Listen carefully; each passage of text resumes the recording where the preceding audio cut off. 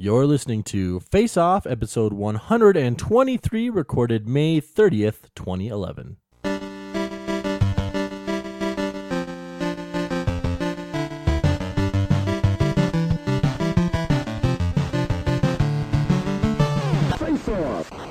Welcome to Face Off, your face-to-face web technology podcast. I am one of your esteemed hosts, Jade Robbins.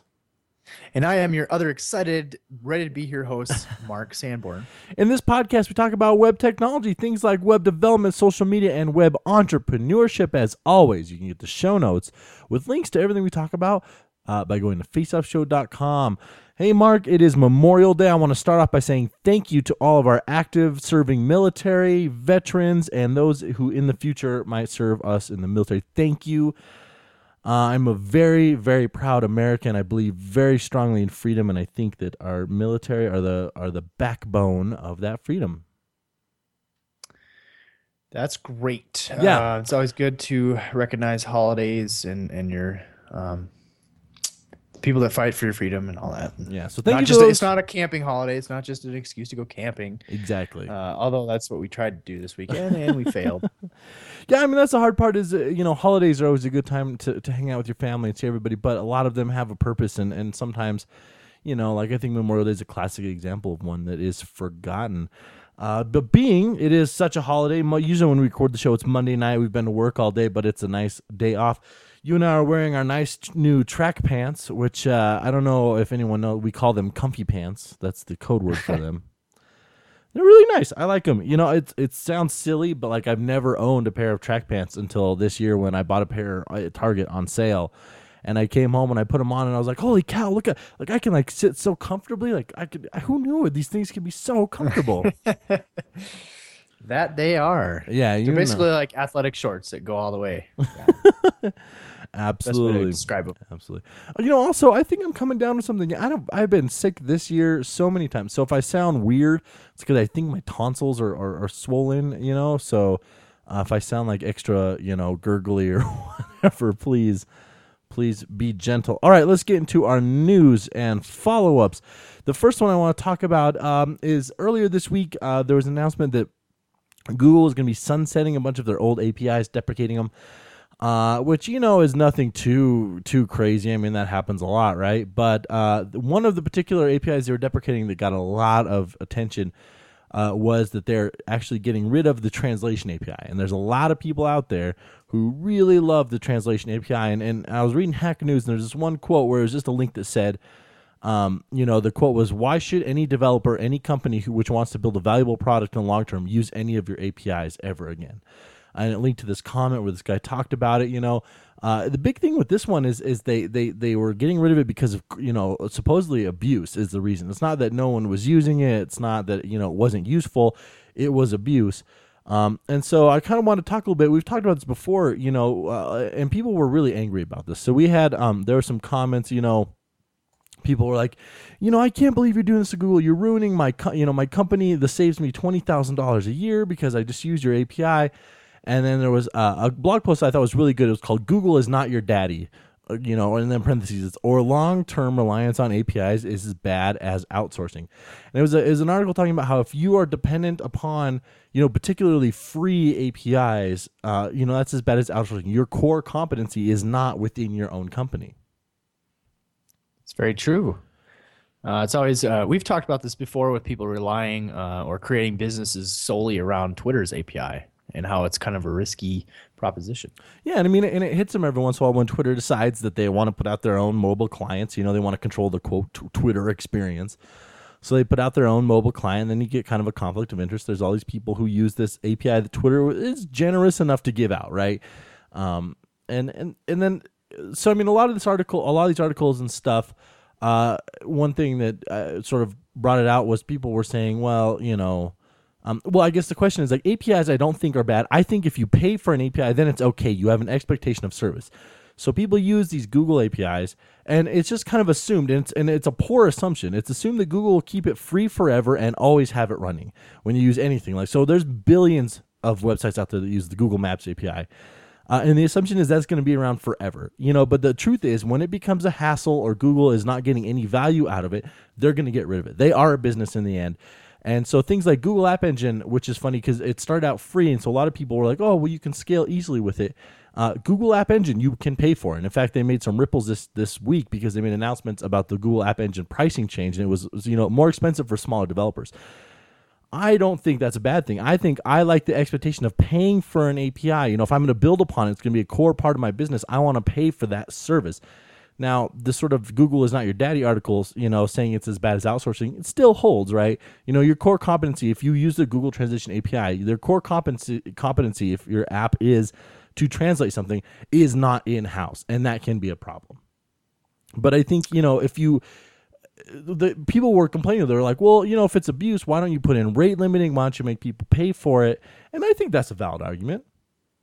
Yeah. It seems weird because translation you'd think would be would be a popular thing. But I guess you said it was abuse mainly that they showed. It was abuse, not lack of use. Well, that was the reason they cited it, was due to abuse. So a lot of people were saying, well, put some rate limiting in, where you can pay if you want to hit it more or whatever like that. But Google didn't do any of that. They just are deprecating it December 1st.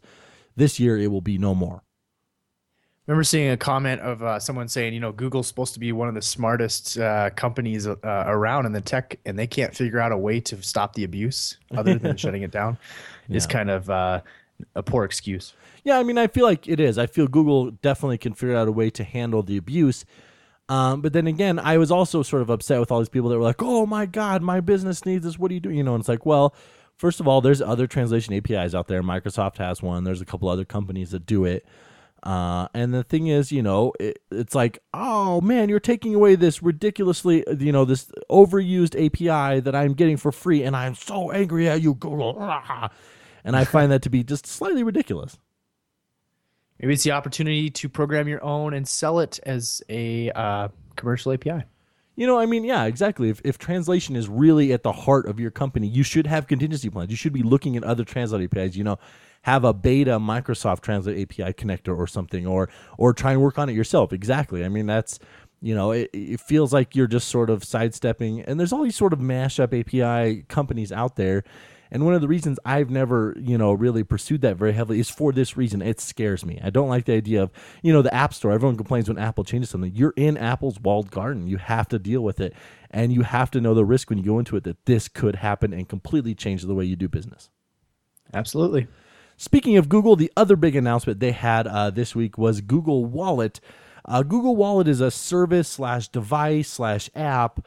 Basically what it does is you get a new Google Nexus S or any new Google phone, supposedly in the future, and it has a chip on it called Near something something. Basically what the chip does is it allows you to sort of tap your phone on things and pay for things wirelessly. So there's an app on your phone that talks to this device, which is connected to your Citibank MasterCard card or your prepaid Google card right now, and you can just tap it, pay for it. This is, did you read the announcement at all, Mark? Did you pay attention to any of this? It was kind of like this big announcement, and after I heard it, I was kind of like, well, that's kind of a big announcement for nothing. I heard a little bit about it, about how you can kind of pay without, wirelessly, so you don't have to get your credit card out and stuff. And it struck me that it was kind of very similar to what Square is trying to do lately. Yeah, kind of really bringing payments to your phone. This is to pay for stuff, not really to take credit cards. So, the other big thing too is they're pushing. It's funny, everyone's doing this. Google Wallet talks about, now, based on where your phone is, Google Wallet can send you offers for coupons, like the whole Groupon, coupon, location, coupon thing. And it's just, you're seeing it everywhere, and I'm tired of hearing about it. The truth is, it's funny. This was a giant announcement for me about nothing. It's in one phone. It's going to be in the new Nexus that's coming out sometime. It only supports your Citibank PayPass MasterCard or prepaid Google card. There's only so many retailers that are going to take it. And again, I think we're seeing these where I personally think that just because the power of Google is behind something doesn't mean it's going to be successful. I don't see this taking off.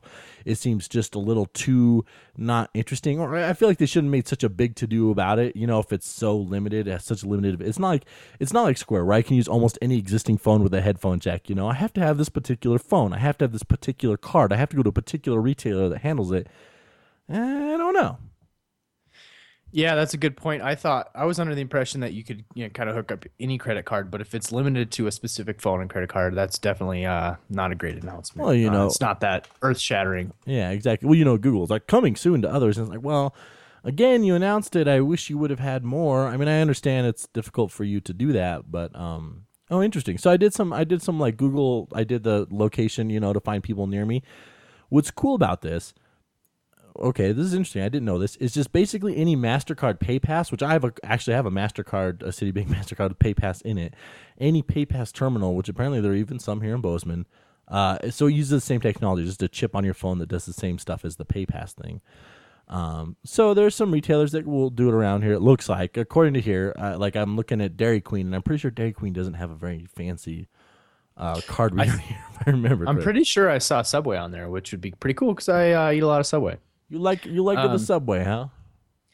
The other thing is I hope they use standard, HTTPS, SSL, and like right now there's some credit cards that have RFID and some, I think, Bluetooth or something similar to that. That's totally not secure. And so hopefully if they do the wireless, they do it right and use SSL. Yeah, I mean that's a bunch of big people were sort of freaking out about the security of it. I didn't really pay attention to that as much. The one nice thing about this is when you do pay with a card, I watched a little bit of the announcement, the live blog of the announcement. One cool thing is you can put what do you call them, those cards like where you go to like CVS, you have your CVS card where Gift cards. No, not gift cards. They're like where I come here all the time and you know how much. Oh yeah. I can't remember what they're called. Are you a member of our shopping loyalty club? cards? So loyalty cards. It can it can do loyalty cards on there too for these particular retailers. When you attach a card to the Google Wallet, what's cool about it is you don't have to have the card with you. And when you go to pay for it, it doesn't pop up the card, so you can't get people that can look over it. You can't get people that do. You can't do the skimming with it unless somehow they figure out to crack the wireless stuff. But it's pretty near. You have to be really close. It's not like you can walk into a gas station to detect everyone's stuff there. You have to be really close to it. I mean, it's a cool idea. I want to see this. I would love to see this happen in the future, but right now it's just not compelling enough for me to say, yeah, it's going to happen. It's going to go all the way. Especially since, like, I mean, you'd only have buy-in from MasterCard right now. I have a feeling this PayPass technology is probably theirs or whatever, and they're going to have to, Visa's going to have to, like, lease the technology from them if they want to use it. And it's like, This is kind of cool. You can get baseball tickets on your phone, and then when you go to the baseball game, you just, scan your phone or walk through the thing, and it detects it. We'll see. I don't know. I feel like they made a lot of promises. We'll see how smoothly it works or how far it goes on. All right, so let's thank our first sort of sponsor for our episode, which is the app we wrote called AgileTask. AgileTask is your dead simple task management tool with things like achievements. It's really simple to use. It has an API if you want to write anything against it. Speaking of APIs, this is an API you pay for, so you have expectations, I'm just going to say.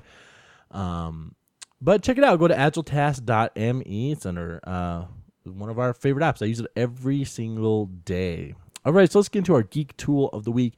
Mark, you and I, we went for a hike this weekend. We were planning on going camping, but the weather turned nasty. But for one day, the weather was nice enough to go for a hike. So we went for a hike. The sun was shining. And the one thing I didn't bring, because I struggle with this so much, is sunscreen. I'm a very fair-skinned guy, as you could say. I sunburn very easily. But I have a big problem with sunscreen, and that's because it's nasty lotion. It's always sunscreen lotion or some spray-on stuff. Either way, I never like it because you spray it on, you have to wipe it, your hands get greasy. It's a pain in the butt. So that's why I was excited to see. I haven't tried these yet, but these are Super Goop SPF 30 sunscreen wipes. So what it is like a little wipe, kind of like a baby wipe you can bring along with you, and you just kind of rub it around your skin, and it leaves sunscreen enough for you. So you don't have to deal with like the nasty lotion. Like, do you ever do this where you're like, oh, okay, I'm going to put sunscreen on, and you get way too much sunscreen, and then you have like this big streak on your face or big pile in your hands, and you're like, how am I going to get rid of all this sunscreen? And it doesn't count as a liquid for the TSA, so you're going on vacation and you need some of that sunscreen. You don't have to bring a bottle that's like an ounce and a half or something stupid. Exactly. So there's two ways to get it. One is they kind of have like the baby wipe sort of pack, like the plastic pack. They have that, but the other cool way is you can get individually wrapped towelettes so that you can You can just bring 4 along with you or whatever, tear them up while you're on the trail and reapply, because that's the other big theme of sunscreen. You have to reapply. And a lot of times, if you've ever had to carry sunscreen, you put it in your bag or something, and then later you open up your bag and your sunscreen's leaked out all over the place. And it's terrible. It's all over, and it stinks, and it's greasy, and I hate it. So check it out, the Super Goop sunscreen wipes. We have both the big pack and the individually packed little ones on our show notes. So let's go. Oh, go ahead. I was going to say, that's it for the Geek Tools. Let's get on to the web apps that we got this week. All right, so our first web app. A while ago, we talked about, I can't remember what it's called, like Kitten Place or something. It was a place, it was a website that let you put placeholder images that were kittens. It was really cute. So I wanted to point to the Kitten Image Bookmarklet.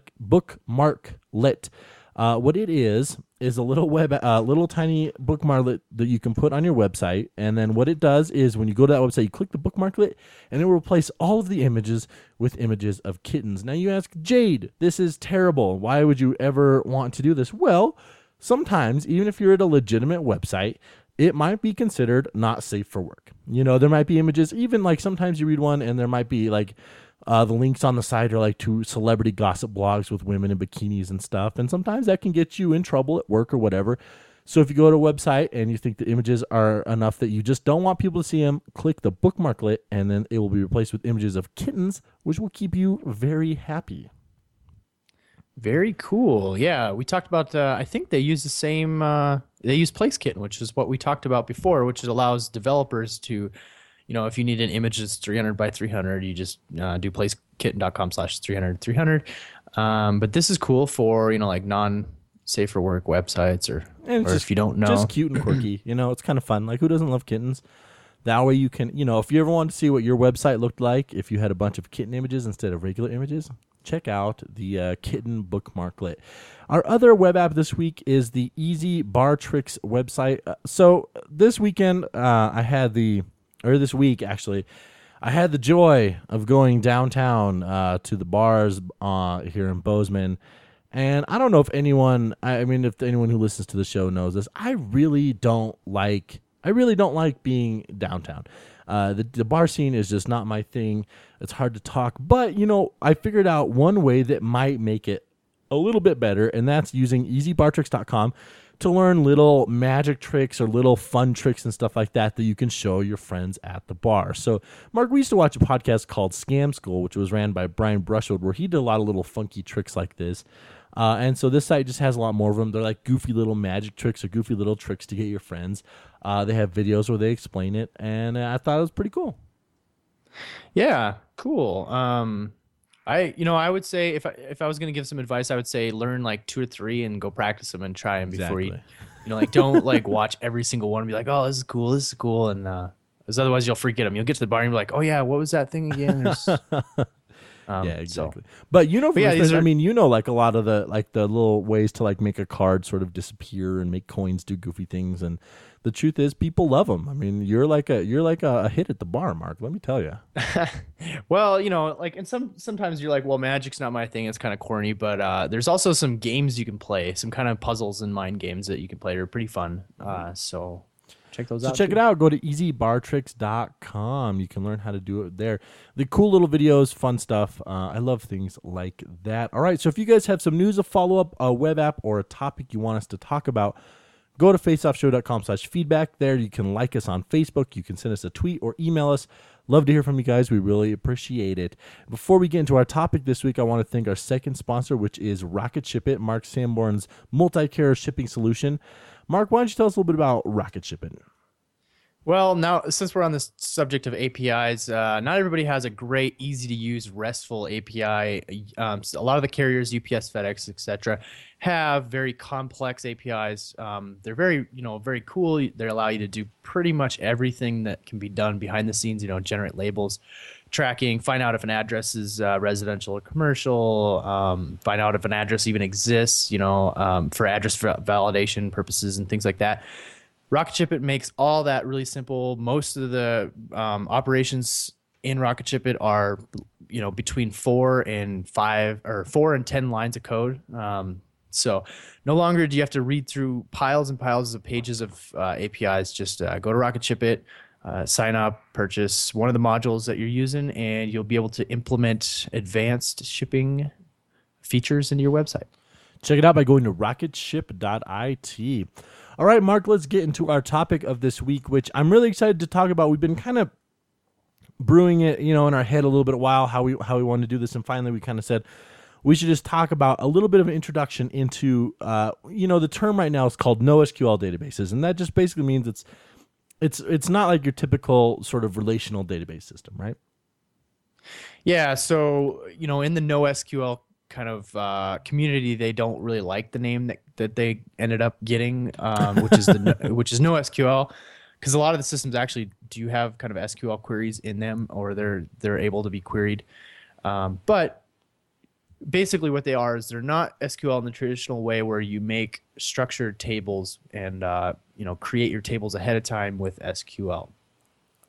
There's some major groups of them that you can kind of so they're not all the same. They take a different approach to how they solve basically the act of storing data. So we're going to talk about the I think there's 3 or 4 major types, and why people are using them and why they're popular right now. So yeah, like I said, they don't usually use fixed table structures. They're primarily used right now, especially by the big companies like Facebook, Foursquare, all the big startups and companies that are handling ridiculous amounts of data. They're used to scale horizontally, and sometimes people hear that scale horizontally, and they what does that mean?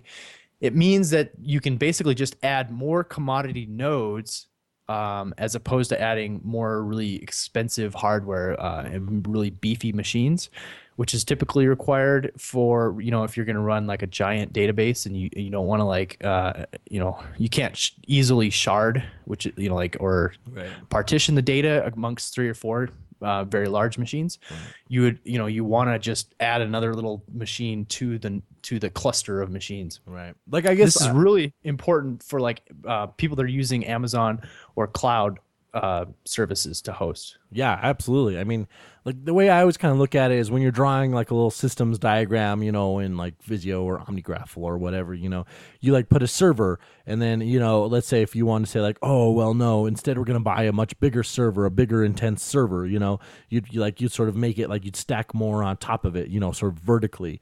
But with the, horizontal scaling, it's kind of like, we're adding more nodes to the cluster, and you usually put them sort of like side by side, and then the big giant cloud of the internet connects to, any one of those numbers of nodes. So that's kind of like how I remember sort of scaling horizontally versus vertically.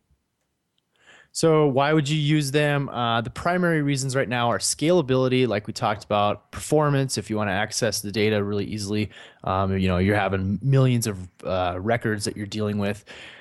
And in certain cases, they're easier to implement. Remember, you don't have to specify table structures ahead of time, so you don't even have to worry about migrations and things like that. And you have other problems, so don't jump up for joy just yet.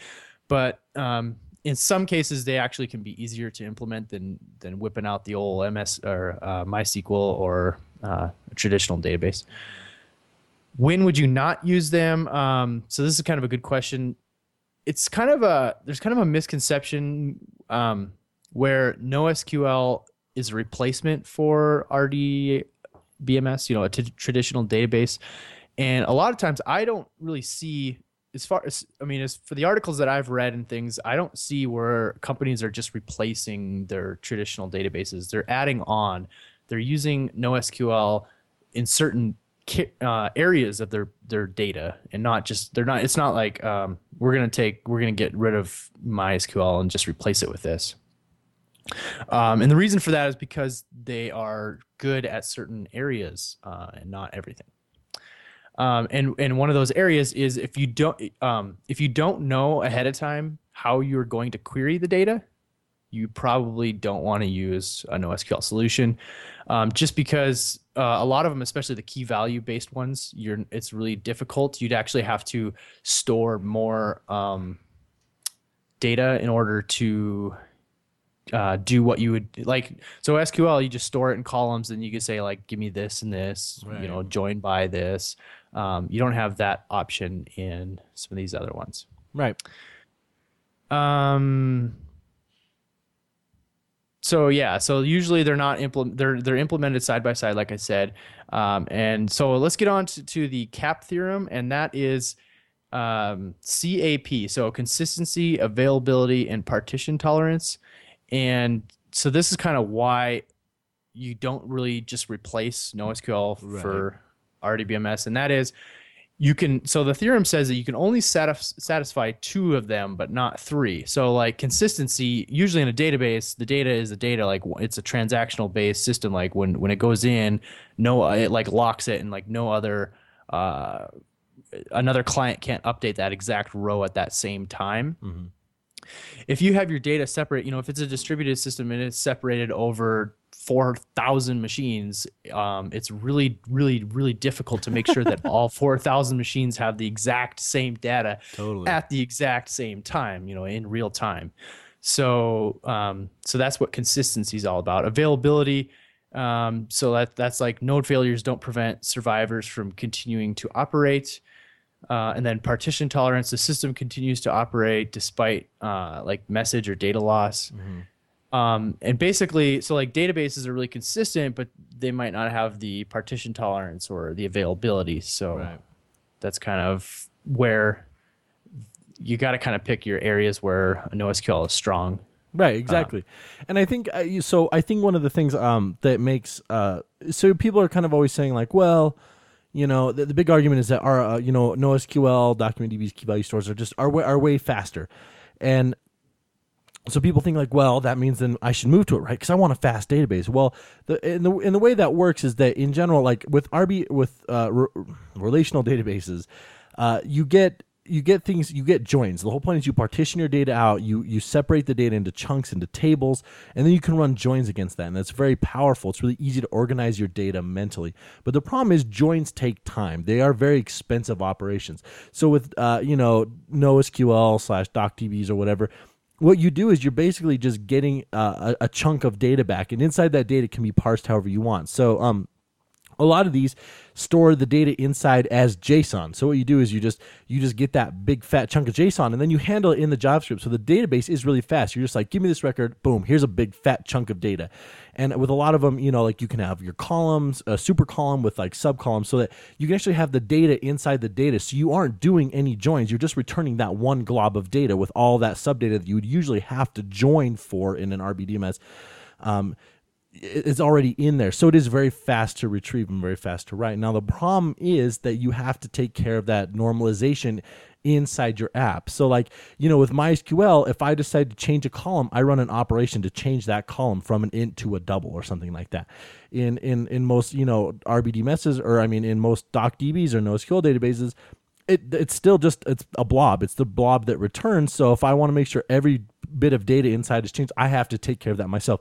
The database doesn't do that. The database just returns what I asked for it as fast as it possibly can. That was a good description of what it is, much better than what I was going for.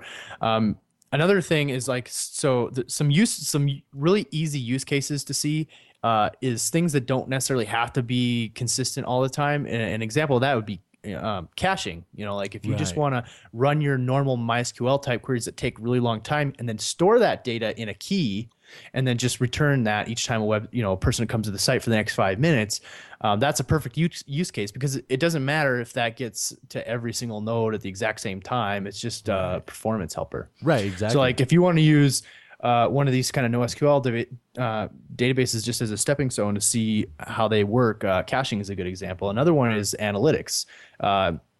If for some reason, part of the, like an increment, analytics don't have to be totally 100% accurate, I guess. It's just so much data. It's like, one data point is not strong enough to influence the whole thing. It's very resilient to sort of data oddities. Yeah, and like if you're looking at your graphs and looking at like the analytics of your site, and it might not be accurate for like a couple more minutes, and then the charts get updated with the new data, then it's not really a big deal. Right. When we talk about Mixpanel, when we first started talking about Mixpanel, the fact that you can sort of put any data inside your Mixpanel sending thing, and it gets loaded and done very easily. I immediately thought like, wow, that is possible. I feel like that's possible because of DocDBs, because they're so resilient to what you throw in. They don't care. Just throw in your blob and however you take care of it. So, I can use an API to send whatever value I want to Mixpanel, and it can put it in there and parse, it doesn't have to parse it or make sure it fits in the data or anything, because it's just adding it to another blob, which I think under the hood is probably something like JSON, which I'm sending anyways. So the first major type of NoSQL databases that we'll talk about is DocDBs, and these are usually so basically you store a giant document, and so like in Mongo's case, it's binary JSON, which is similar to JSON as I understand it. And the power of these systems is that it's made as a general purpose database. You can query them after the fact. You can say like, so like it knows a little bit. It's a little bit smarter than like a key value store. You can say like, I want to give me all the documents that have a column of post IDs or something, and where the post ID equals 42, and you'll be able to query that. So that's similar to MySQL. Yeah, you actually sort of set up a structure in document. You set up a structure for your document. They're usually very flexible and very loose of what you can shove in that document. But it's a little closer to our traditional database where you can say like, oh, it has this field and it kind of has this field, and depending upon how deep or whatever the underlying database wants to get, like how queryable they want it to be, that's the trade-off of like performance and data. Is like they can like, well, let's make it so you set, very vague types and you can at least query loosely against those. That's okay. They have a little bit more insight to the underlying data.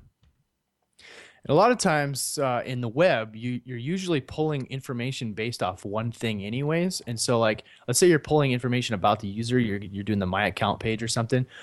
Usually you want to see the profile about that user and everything all in one time. And so why not have all that stuff in one document that you do one call and then you just parse through all that information that you normally have to do multiple selects to get. Right. So the two major ones there is CouchDB. FriendPaste is using them. We talked about them in our show previously, and that was kind of like a paste bin service that me and Jade like. MongoDB is the other one. Foursquare is using it. Intuit, which makes QuickBooks, and Shutterfly are using MongoDB. The next major group is key value based, and these are the ones that I've kind of used in actual projects of mine recently. And the first one is Redis, which is basically it's like they call it an advanced key value store, and what that means is, so like we did a show on Memcached, which was literally, just a key value store. You give it a key and the data can be anything you want. Just put that data in and you can retrieve it back at any time. Memcached was memory only. It didn't have any persistence. They do have Membase, which they're working on, that has persistence. But and Memcache was used by just about everybody.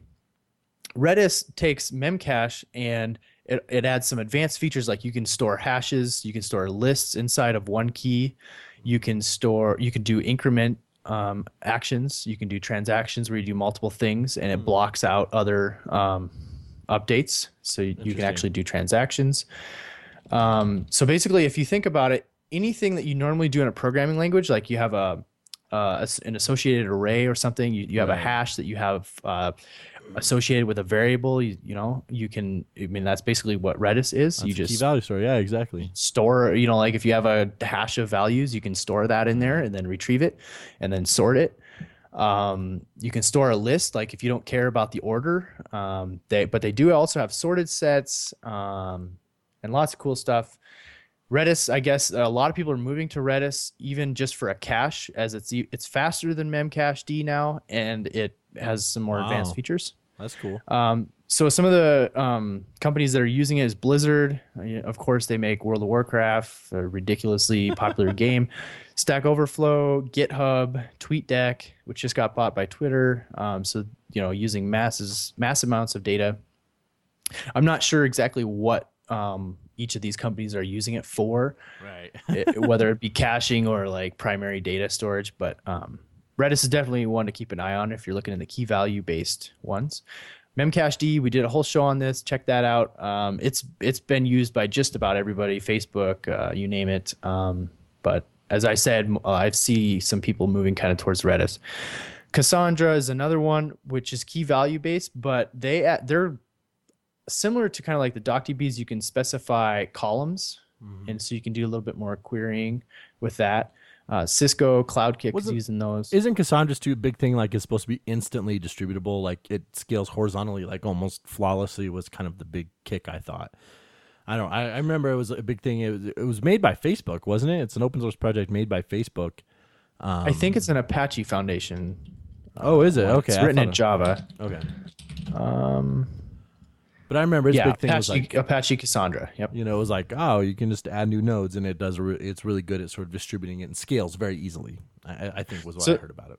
So it's an Apache project. It uses Dynamo's fully distributed design, like you were saying, and Bigtable's column-friendly based data model, which is Google's Bigtable, which allows you to.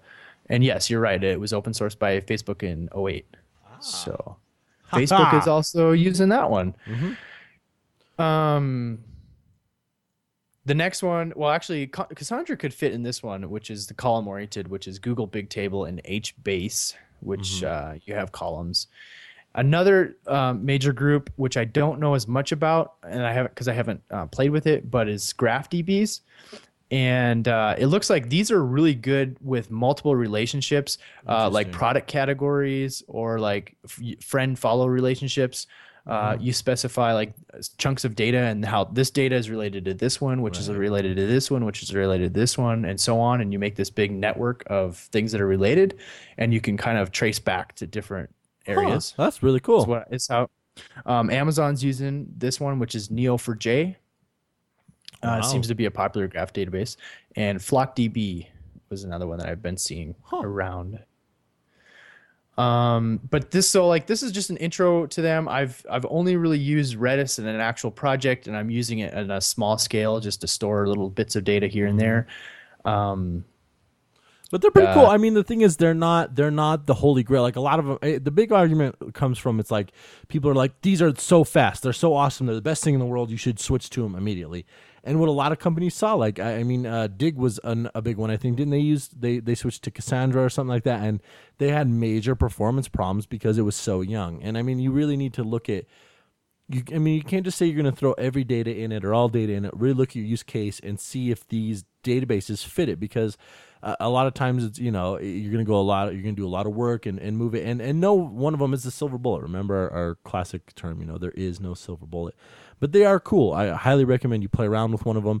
I've been playing around a little bit with MongoDB. I like Mongo a lot. And it's pretty cool. I think we're going to see these getting a lot more traction, but I think at the same time we're going to see people developing proper use cases for them rather than just saying like get rid of MySQL and go MongoDB, and you're gonna be like, well, that's difficult. It's not easy. So take a look at them. That wraps up this episode of Face Off. If you have any comments, thoughts, or suggestions about document DBs or anything else we're talking on the show, go to faceoffshow.com/feedback. If you haven't done so already, go to faceoffshow.com/subscribe. Give us a like on Facebook, tweet us out, send us an email. Love to hear from you guys. Thank you for listening to the show, and we will see you guys next week.